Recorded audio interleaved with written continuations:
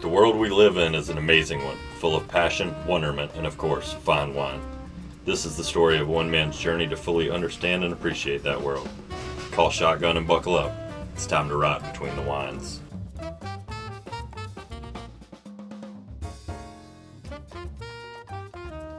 It's Burgundian in style. Just a whisper of cherry. Very nice legs. This is so perfectly balanced. Such an old world style. Is this laced with tobacco?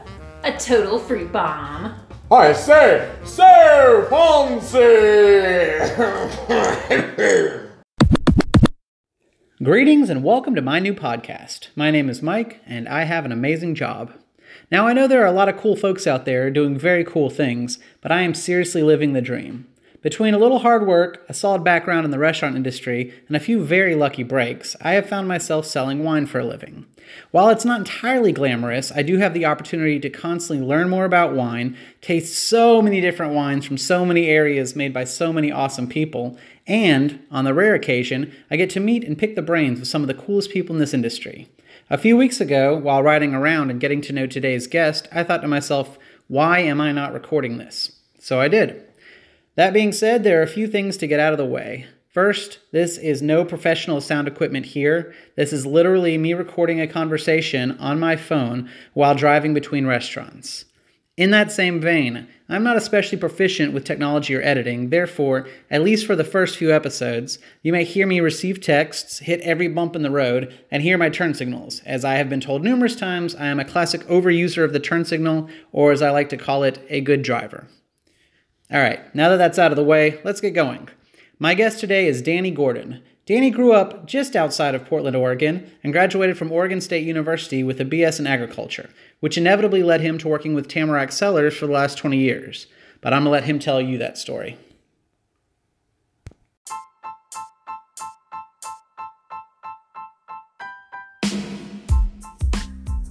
Alright, so this is Danny Gordon. We've just finished our wine dinner. And we have just pulled over to take a look at a tree that we decided was a hickory. So that being said, here is Danny the winemaker. Say hello. You can just talk into it. Hello. So my uncle was a forestry professor at Oregon State University, and I could not identify that tree because it's a hickory, which is only in the south, and so my bad on that. I thought it was an oak. Tamarack Cellars started in 1998 in a World War II fire station. We are on a B-17 and B-24 bomber base that is no longer active. And so all of the buildings for the base have turned into other businesses. The fire station being Tamarack. I started at the winery in 1999, so 1 year after the original vintage. In the first vintage in 1998, we made 300 cases of Merlot. When I joined the winery in 99, we bumped up to 2,000 cases. And then in the next couple years, we went to 4,000 and to 5,500. And in those years, it was just the owner and myself doing all of the winemaking, which was a great experience to learn how to make wine because when I joined the winery, I didn't really join it with the intent of making wine for the rest of my life or anything like that. I joined it because in the job I currently held, I was bored in the months of September and October. And the reason I was is because I have an ag degree from Oregon State University and I grew shade and flower trees. And so by the end of August, they had stopped growing, but I needed them to go dormant to dig them up in November and October. And so in the months of September and October, I sat around and I watched the leaves fall. And that was the whole reason that I joined Tamarack. And so that was the reason in 99, joined it, did that, went back to my old job. And then in 2000, they asked me to come back and do the harvest, which I just assumed was great, you know, good deal, because coming back for the same thing. And the owner said, I really need you to come back full time. And so freshly married, buying a house, leaving a job with full benefits to go join a winery in its third harvest with 300 cases of Merlot on the market. It was quite the big decision. Very ballsy. And my wife looked at me and she said, "Do you like growing trees more or making wine?" And obviously anybody who's ever had wine, easy decision right there. And so the rest is history. Still there to this day, and one of the, obviously best decisions I've made in my life. Can you pause it? Maybe. Let's see. Hold on. Let's see. Unpaused. All right. Sorry, this is my first podcast, so we're working on it. Also, I don't think you need to yell into it. I think we're good. But tell me, let's talk about Merlot, because I loved it. I think out of all the wines we showed today, it was the star, at least in my book, and it's got a bad rap for a while. So for Tamarack Cellars, the first vintage in 1998 was 300 cases of Merlot. That was what Tamarack Cellars' passion in 1998 was, Merlot. And we've done it every year since. And in 1998, it was #1 selling red wine in America. And since then, it is not. And a lot of that is due to Sideways. And we stuck with it through those rough years with Sideways, and it has really started coming back. So for any listeners who possibly don't know what Sideways is, it's a movie with Paul Giamatti that is known as the movie that killed the great Merlot, made the great Pinot Noir happen right around this time, early 2000s maybe it came out. So the fun little trick with Sideways is at the end of Sideways, when he's at McDonald's or wherever it is, and he pours his super special bottle of wine in the movie, he pours Cheval Blanc. Cheval Blanc is Merlot and some Cab Franc, so we'll give the Cab Franc credit. In the book, it is Petrus. Really? Petrus is 100% Merlot. So in the end, he freaking loves Merlot after bashing it for the entire movie. Somehow they forget to mention that. That got lost in translation. Yeah, they didn't bother to mention the part where his favorite thing in the world was Merlot after he's been bashing it for 90 minutes of a movie. But, that happens. So anyway, what happened with Merlot in Washington, my big blanket thing is that Washington does Merlot better than anywhere else. And the reason we do that is because Merlot is the first ripening red wine grape that we harvest. And so it does a lot of the ripening in summer. And so we're still very warm. And so what you need cool nights in those summers. And Washington being so far north, we get a big diurnal shift. So we get a much bigger shift in the temperature from daytime to nighttime. So we can drop 40, 45, up to 55 degrees at night. So we can be 105 during the day, and we can drop down to 50 degrees at night. And what that does is it allows early ripening reds like Merlot to stop the sugar development at night, but flavors still develop. And so you get a nice balance, because during the heat of the day, sugars go up, but when you get cool nights like in Washington, the sugars stop and the flavors develop, and they maintain a balance. When you never get cool at night, you lose the balance on Merlot and early ripening reds, and that is why Washington Merlot is very special. That's awesome. And then Can we talk about Washington Cab Franc at all? yeah, we can talk about Cab Franc. Talk about Cab Franc, because I don't see a whole lot of single varietal Cab Franc, and I know that's one that we've tasted a lot today with you. Yeah, I love Cab Franc. So Tamarack Cellars does 100% Cab Franc, and we have done that since the year 2003. So in 2003, there was 5 barrels of Cab Franc at Tamarack Cellars that I really, really loved. And I was told to put them in a blend, but it wasn't the absolute final blend.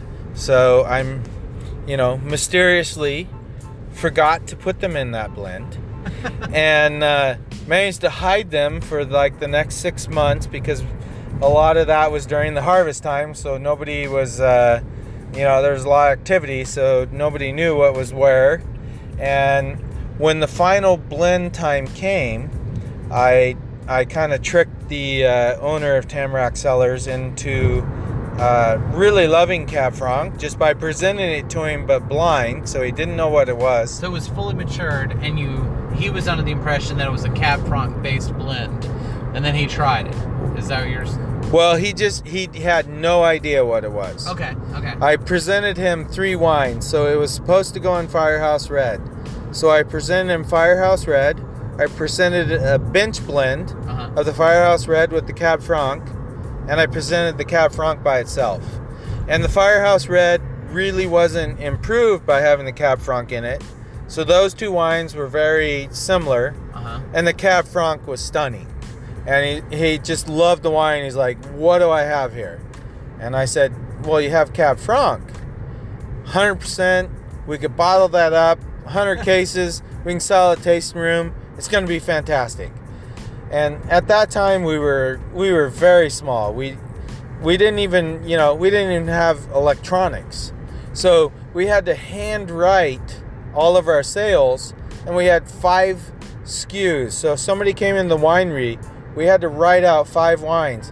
This was going to make it 6 wines. It was a big deal. That was a lot of writing. We did not want to do it. He did not want to do it. But the wine was so beautiful that he convinced himself, you know what, we got to bottle this Cab Franc.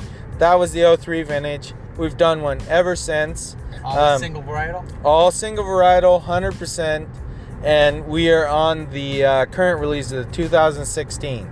So we are, we're 14 years into this of 100% Cab Francs. What is, you might have already said it, what is your production right now in the Cab Franc?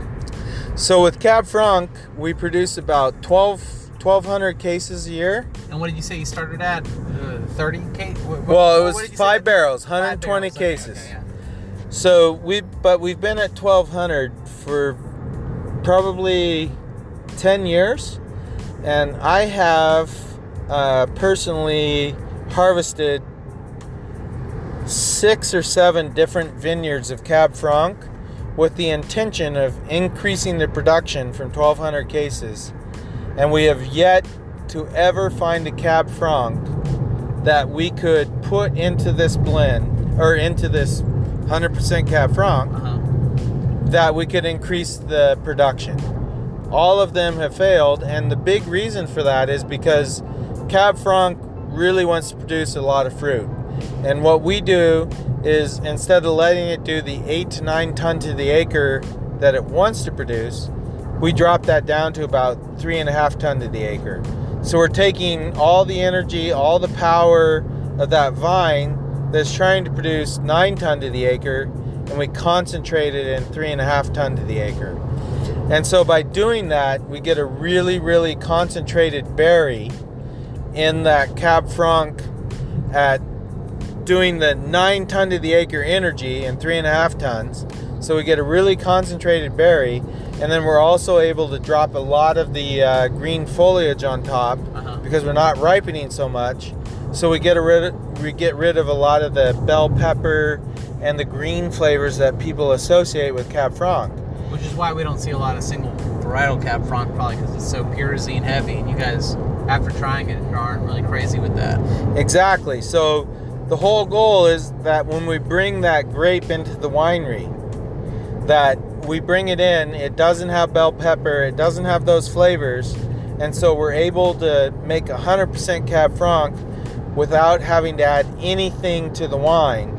And Cab Franc is really a delicate sort of wine. I mean, when you talk about Pinot Noir from Oregon, Cab Franc in Oregon is kind of the same, or Cab Franc from Washington, kind of in the same way. It's a bit delicate, and as soon as you start putting other grapes into that wine, you lose the varietal character. And that is why we have always stuck to that 100% varietal because we want that character in it. And in the vineyard, we take care of the problems that other people add wine to try and cover up in Cab Franc. Well, the proof is in the vino, because everybody has loved that one today, definitely. All right, one more question, because I noticed your business card says, I've met several winemakers. I think you might be my first maker of wine. Danny Gordon, maker of wine. What is that? Did you just make that up, or? Yes, I did, but for a purpose. Okay. I had been making the wine at Tamarack Cellars for probably about 8 years, and my business card always said assistant winemaker, which was never a problem to me. The owner of the winery was the owner winemaker, and he knew how to make wine. And when he was out in the market, he wanted that title of winemaker because he wanted people to ask him how the wine was made, because he knew how the wine was made. And so I had no problem with it. And one day, 8 or 9 years after I'd been doing it, he showed up with business cards, and mine said winemaker. And he handed it to me, and he's like, "What do you think?" I'm like, "Great." It never bothered me that assistant was on there. That wasn't an issue. But he was holding in his other hand a whole other set of business cards, and it said owner winemaker. And I said, "Well, what if we're at the same event? You're the owner winemaker and I'm the winemaker. How do people understand this? It's very confusing." And he said exactly what I said earlier. I need this when I'm out in the market, because he knew how to make wine. I agreed. He did.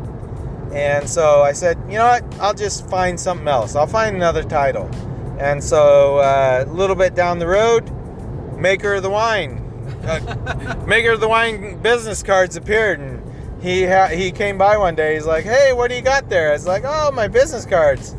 And he's like, "Oh, I just made you business cards." I was like, "Yeah, we discussed that. Those weren't going to work." He's like, "You're the maker of the wine?" I said, "Yeah." I mean it's perfect. Seems like it'll work really well for us. And so ever since then, I've been the maker of the wine, even though the owner winemaker is no longer there at the moment. Happy to be the maker of the wine. Well, that is awesome. First maker of the wine that I've met. Well, before we pull over here, is there anything else that you would want me to say about you, your life, or Tamarack Cellars that we haven't discussed maybe? I don't know. As far as my life, I told you about the big decision I made with my wife. Super supportive. Absolutely. Do you want to grow trees? Do you want to make wine? I think she knew the answer when she asked it, and she knew what that meant as far as, leaving benefits and all this stuff with everything going on in her life. And she was willing to take the adventure as well. So, truly amazing woman. And we've had a couple kids now, and my life is fantastic. Love it. Wonderful. You you just remind me of one more thing though. Grower of trees and maker of wine. You told me this earlier, but tamarack is a type of tree. Yes, it is. It is a conifer, so it produces cones. So it has pine needles and produces cones, but it is also deciduous, meaning it drops its leaves in the fall. So those were the trees that I was waiting for to drop. Ironically, that's great. But tamaracks are one of only 4 deciduous conifers in the world. So a maple, an oak, all of those are not conifers. These are trees with needles. So redwood, the tamarack, which is a fir tree. We have cypress, and we have a cedar. And those are the 4 deciduous conifers in the world. So they're technically not an evergreen because they do drop needles. Awesome. Well, thank you so much for your time today and for popping in the car with me. And for everybody at home, the wines are Tamarack, Tamarack. And he also has a second label we didn't talk much about, but it's called Balancing Act, and it's also delicious. And you can probably find these at your restaurants or local fine bottle shops. So signing off for our first podcast. Thank you. Let's get back on the road. Boom.